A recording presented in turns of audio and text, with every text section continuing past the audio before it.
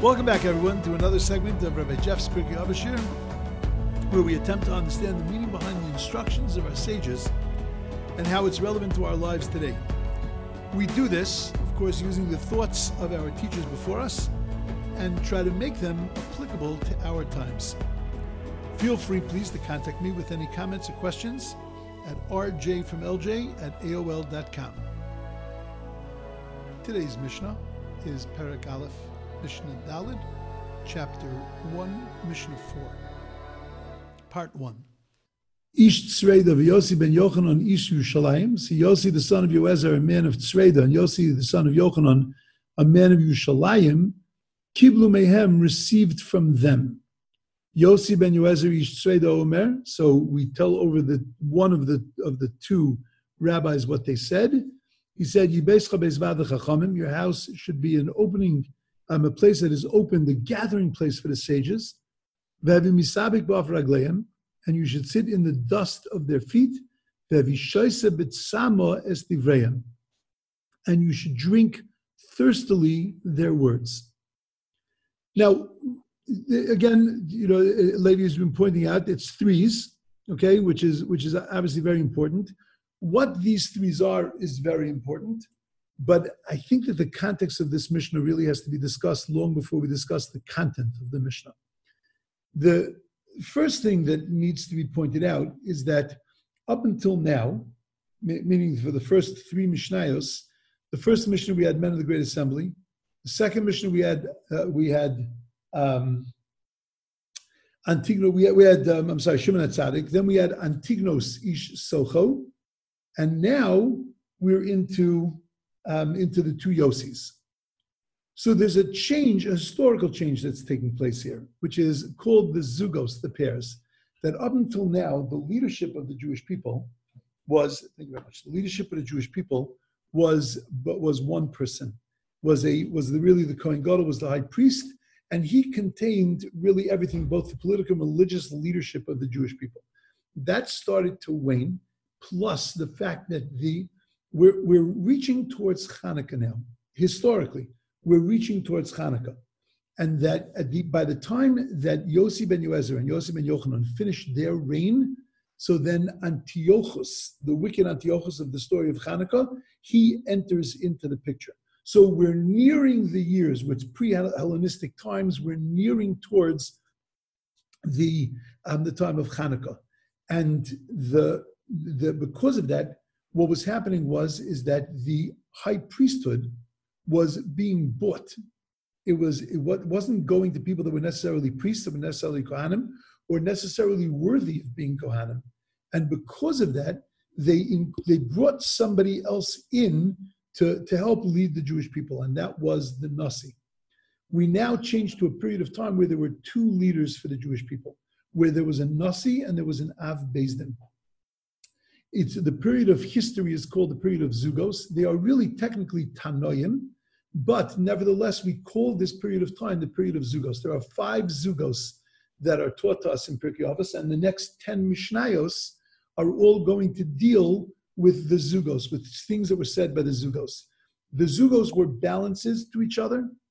One was the Nasi. The first of the two was always the Nasi. The second of the two was the Av Beis Din, was the head of the Sanhedrin. He was the functional head of the Sanhedrin. One of them spoke out of Ahava, out of love. One of them spoke out of Yira, which I'll try to point out as we go through the Mishnayos. And that it's fascinating that we see that Antignos, as we pointed out last week, spoke both messages. He spoke the message of Ava, and he spoke the message of Yira, the message of love and the message of awe. Now, things became diffused, and this is just a microcosm of what was going on in the Jewish people. The Jewish people themselves were becoming diffused. The Jewish people themselves were starting to weaken, and therefore, in the leadership, they were also starting to weaken to the extent that they now each needed to take a bailiwick. One had the bailiwick, so to speak, of Ava, of love, and one had the bailiwick of Yira, of awe, and that they had to split into really like two camps in order to be able to present a total picture of Judaism. And we can understand, and this is what I think is very important. For me, it's very important. When I learn Mishnayos, I knew this and forgot it when I learned the Gemara 2 days ago. And I'll explain what I mean in a second. But that understanding the context of where things come from changed them completely and puts them in a totally different light, and it gives us a whole nother message. So let's understand the context of time that was going on here. So one of the things that we have to understand is that what was taking place is that there were rules that were starting to be made against the learning of Torah. When we talk about that in the context of Hanukkah, it's not just in the time of Hanukkah. It was in the time leading up to Hanukkah that Torah was already taking a hit. Because of Hellenism, because of the desire to acculturate people into a foreign culture in order to be able to make one culture of the nation, so people were afraid to learn Torah. They were afraid to associate with Talmidei Chachamim. They were inviting Hellenists into their home in order to be able to convince the Greeks that they were okay. Plus, they were running these like parlor meetings. You know, they would invite a bunch of their friends into the house. They would have a bunch of Greek philosophers in their house, and they would hope that would influence the people in their thinking, and it would send a message back to the Greek leadership that we're on board. You know, we're getting into this. We're the good guys. They were also leaving Eretz Yisrael en masse because there were many people that were afraid of these gezeros, they were afraid of these decrees, and therefore they felt that the best way to deal with it is to actually pick up and leave. And therefore they went to the lands outside of the land of Israel. They lived at a time that the Maccabees, as we're going to see later, that bore the Maccabees, and therefore there were wars that were already beginning during this time of the Yossis. And those battles, there were certain people that were very afraid to fight those battles. There was a group of people called the Essenes, who many people say became the later Christians. But the Essenes were a splinter group that were petrified of becoming tamei, of becoming impure. Because if they became impure, they wouldn't be able to come to the temple. So what they did is that they would live with these incredible levels of impurity. And they refused to fight the battles because they were afraid that they would come into contact with soldiers. They were afraid to be the support teams. They were afraid even to help in the background, to pack packs, to go and to get food for them and to take care of the soldiers, to do even menial tasks, not necessarily fight to the front lines, because they were afraid of coming into contact with soldiers. And if a soldier had come into contact with a dead soldier, so then he would be tamei meis, he would be impure on the level of touching a dead body, which, as we learned in the Gemara and Shabbos, and we learned from the Torah, is on a very, very high level of impurity. They were afraid of contracting that tumah, and therefore they refused to participate in the wars. So now you have to take a look very carefully. I'm going to start off this Mishnah first.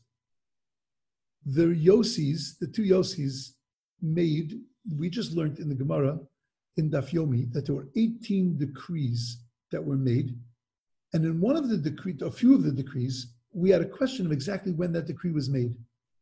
And as it turns out, the beginning of the decree was made in the time of the Yossis, which was much earlier than what the Gemara was talking about.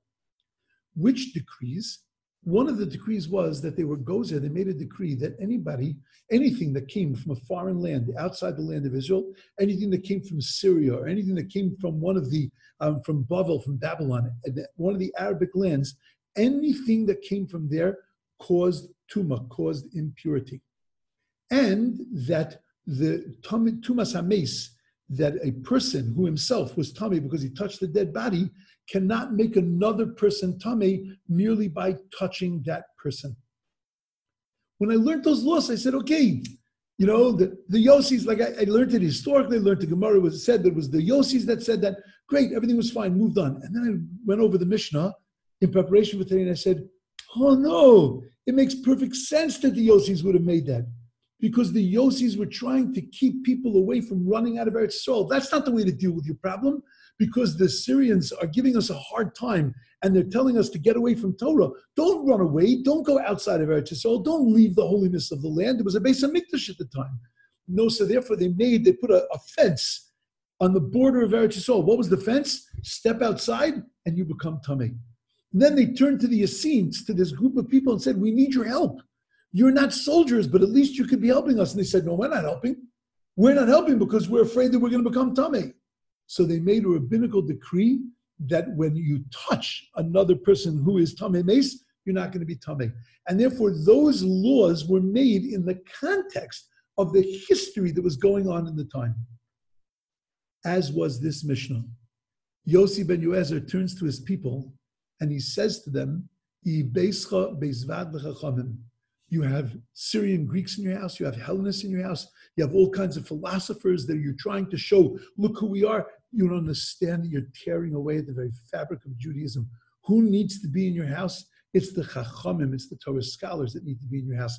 And it's not just them that actually need to be sitting in your house, but it has to be a base of Vad the Chachamim. Your house has to be a house that is conducive, that if a Rav was going to walk into your house, that if a Talmid Chacham would walk into your house, you wouldn't be embarrassed. You know, he walks into the house, he sees Svarim, he sees Jewish books, he sees Jewish artifacts, he feels an aura of Torah inside the house. That was the first message that he said based on what was going on in the times. And then he turns to them and says, Vehevi misavik ba'afar ragleim.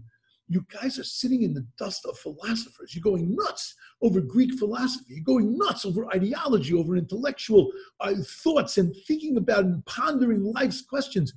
Do it in Torah. Have you misavik ba'afar ragleim? Sit in the dust of the feet of the rabbis. You have Yishaisa b'tzames divrayim. You're applying your thirst to the wrong places. You're applying your thirst to secular knowledge. You're applying your thirst to Greek knowledge. Apply your thirst to the thirst of Torah. And therefore, what Yossi ben Yoezer was talking to, he was talking to his generation. Without explaining all this, which I will next, but without even going into any details, he was turning to his nation and was saying to his nation that if you're going to attack knowledge and intellectual knowledge with something, do it to Torah. If you're going to pour your energy into something, do it to Torah. If you're going to open your house to Torah, because that was exactly what was happening in his generation. It was starting to crack. People were running away. People were moving on to other things. They were trying to find their answers in other religions and in other philosophies rather than looking with inside Judaism. You know, it was an amazing thing. In the 70s and the 80s, there was a proliferation of cults. And, you know, if you looked carefully at the cults, so a lot of the names, you know, granted, Sung Young Moon was at the head of one of them, but all of the lieutenants, Goldberg, Schwartz, Cohen, you know, Lily Yidlach, they were all Jewish kids. In India at the time, there were probably more people sitting in ashrams in India that were Yidden than were the non-Jews. You know, they told her a great story that there was a woman that went to a travel agent, said to a travel agent, I need to go see my guru. So the travel agent says, you know, he asks her what town. She tells him a town in India. He says to her, you don't understand. You have to fly to India, and then from India you have to take another flight, and then you have to take a 3-day bus ride, and then you have to take a 4-day camel trip up a mountain. Then you have to climb up the last couple of 100 feet, and then you'll get to your guru. You're an old lady. It's going to be hard for you. She says, I don't care. I should go see my guru. So, okay. Books her a flight, she flies, she takes a second flight, she takes the bus ride, she takes the camel ride, she climbs up the top of the mountain, she gets to the top of the mountain, says, I should see my guru. So they tell her, I'm sorry, but the guru is not seeing anyone. For 6 months, you have to sit and wait. So she sits there and she waits for 6 months until finally one day, guy walks out from the curtain and he says, the guru can see you now. She walks into the guru, the gate opens, she walks into the guru, she walks over to him, she grabs his ear and she says to him, Myron, when are you coming home? Now that is, there were many Yidden. There were many Jews that were involved in these cults, that were involved in all this kind of stuff. Why? Because as far as they were concerned, there was nothing in Judaism that held them in. Because Judaism didn't speak their language. There was no, you know, these languages were languages of love. They never heard the word love in Judaism. You know, it was fire and brimstone. I remember the rabbi that I grew up with wrote a book of his sermons, and he titled the book Fire and Brimstone. And he was right, because there was nothing that came out of his mouth that wasn't fire and brimstone. When he said good Shabbos, it was like fire and brimstone. And it was just That was the Judaism that people had. Again, they tell the cute story of a kid who was once sitting in shul, and he sees the memorial plaques, so, the yahrzeit plaques next to him. And all of a sudden, the kid's reading the yahrzeit plaques, and all of a sudden you see his face turns in panic. And he sees a plaque that says, whatever, Bob Goldberg, in memory of Bob Goldberg, who died in service. And he's in panic. The Rav walks by and he turns to the Rav and he says, which one, Shacharis or Mincha? And that's the kind of aura that people grew up with this fear, not with the sense of love, not with the sense of beauty. And in the time of the Hellenists, people were looking for something else because they felt that inside of Judaism, inside of Torah, none of that existed. They didn't hear the message of love, and they didn't hear the message of acceptance, and they didn't hear the message of spirituality. It was a defined halachic message. The Essenes were an outgrowth of what was going on in the time. That the Essenes, who took it to an extreme, but people were worried about impurity, purity, worried about all the details and the minutiae, and they were missing the heart of it. They were missing the joy and the beauty of it. And that's what Rabbi Yossi ben Yoezer was trying to bring back to the people. He was saying, first of all, your house has to be a Beis Vada Chachamim. There has to be an aura that's conducive to the Chachamim in your house.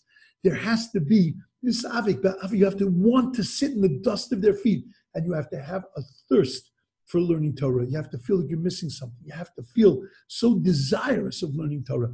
He was trying to put back that sense of fire back into the Jewish people. Now, we need to understand a few other little things here. One is that in the time of the two Yosis, the first machlokas arose in the Jewish people. The machlokas was inconsequential, well, it was consequential, but relatively inconsequential in the bigger scheme of things, nothing practical in our daily terms. They argued about a korban, about a sacrifice, whether you needed to put your hands on the head of a sacrifice and lean down, whether you could do that on Yom Tov or not do that on Yom Tov. Relatively immaterial, but nevertheless, the reason why it was a massive machlokas is because it was the first machlokas in Klal Yisrael. When we say that the Syrian Greeks tried to darken the eyes of the Jewish people by the choshchu eineihem b'Torah, that they were successful. They were successful. We won the war, but there were battles that we lost, and one of the battles that we lost is that they in fact were successful in darkening our eyes. And for that reason, there was the first machlokas. The first machlokas was just an outgrowth, an indication of what was actually going on in that time, that there was a lack of clarity. We say that when the two Yosis died, the Talmud says that they were known as eshkolot. What's an eshkol? It's a cluster. Well, in Talmudic terms, an eshkol is ish shekol bo, eshkol, somebody who has everything, somebody who has street smarts, somebody who has Torah smarts, somebody who understands the way the world works, the way the Torah works, somebody who understands the entire Torah. It's called an eshkol. The two Yosis were eshkolos. They were the last of the eshkolos. They say about Yossi, about Rabbi Yossi ben Yoezer, that he learned Torah like Moshe Rabbeinu. So everybody, what do you mean Torah like Moshe Rabbeinu? I mean, Moshe Rabbeinu learned everything.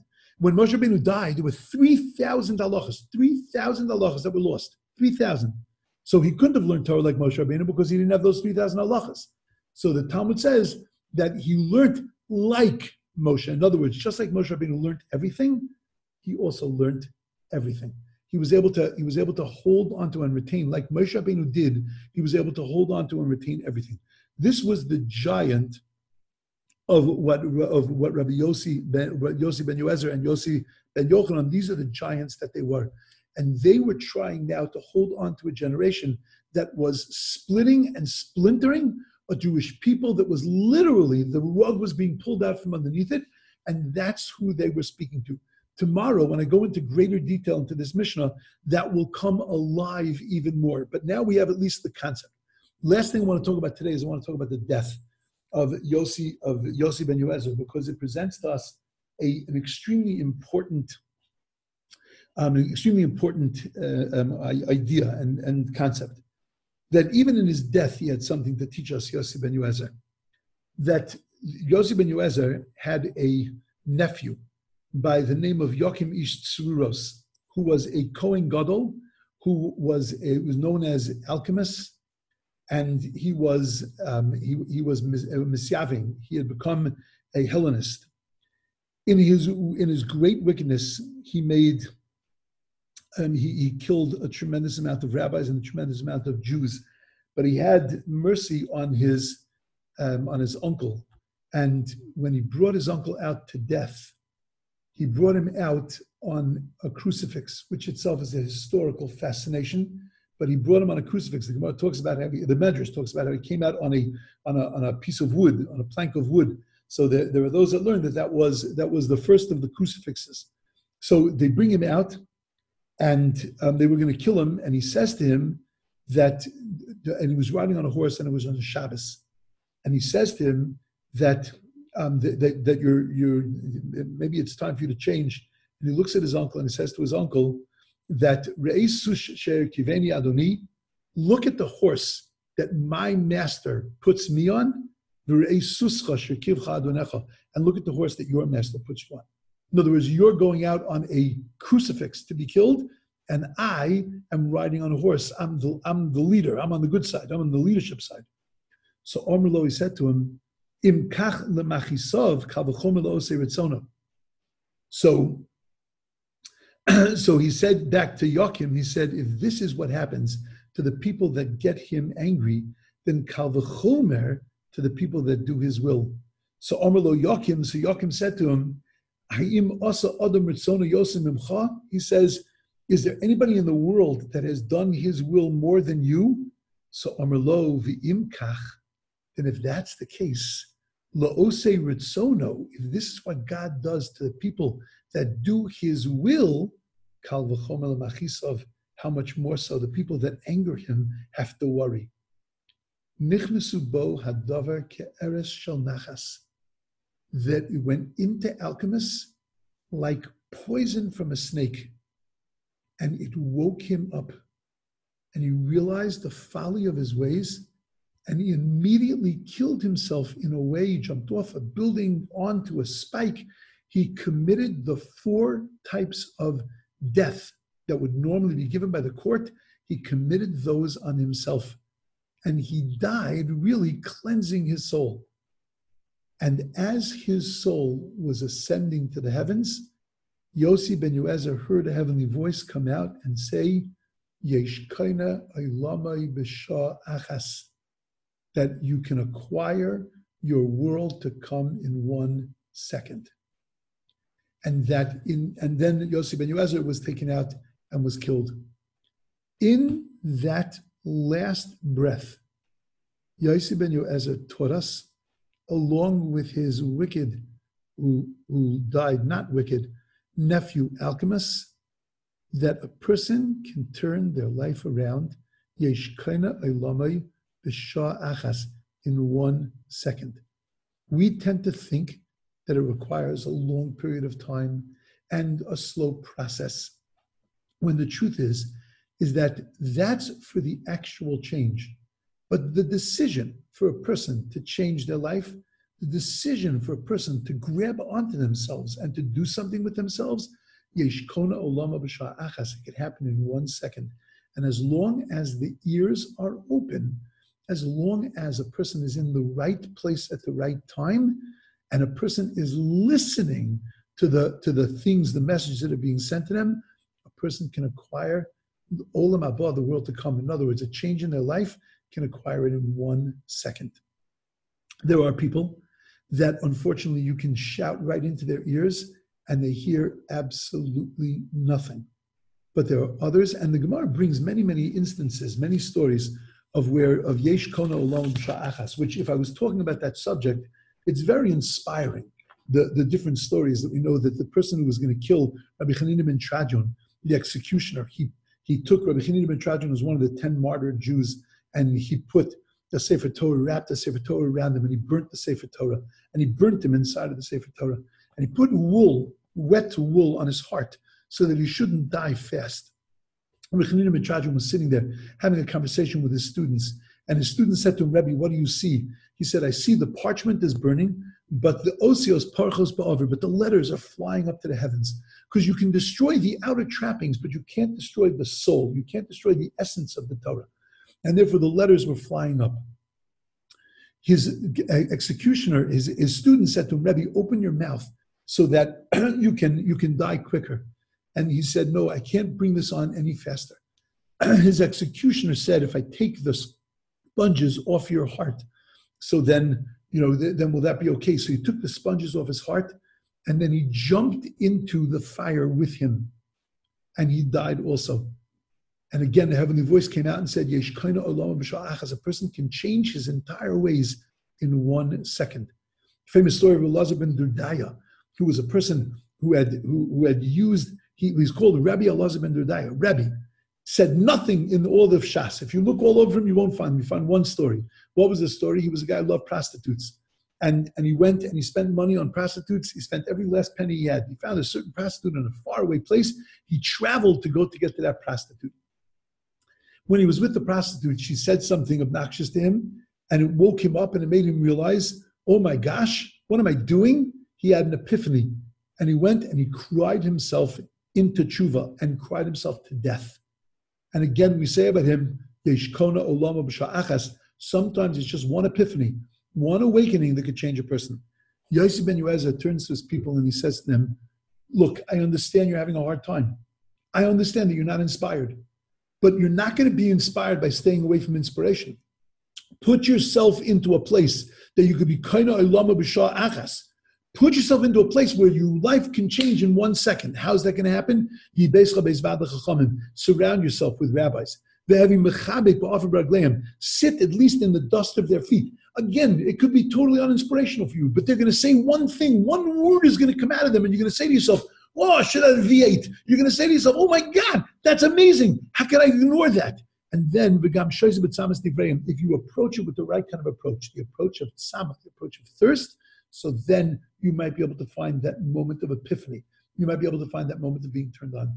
This Mishnah was very much a reflection of who Yossi ben Yoezer was. Tomorrow, we're going to discuss what are the 3 things that Yossi ben Yoezer was really asking us to do.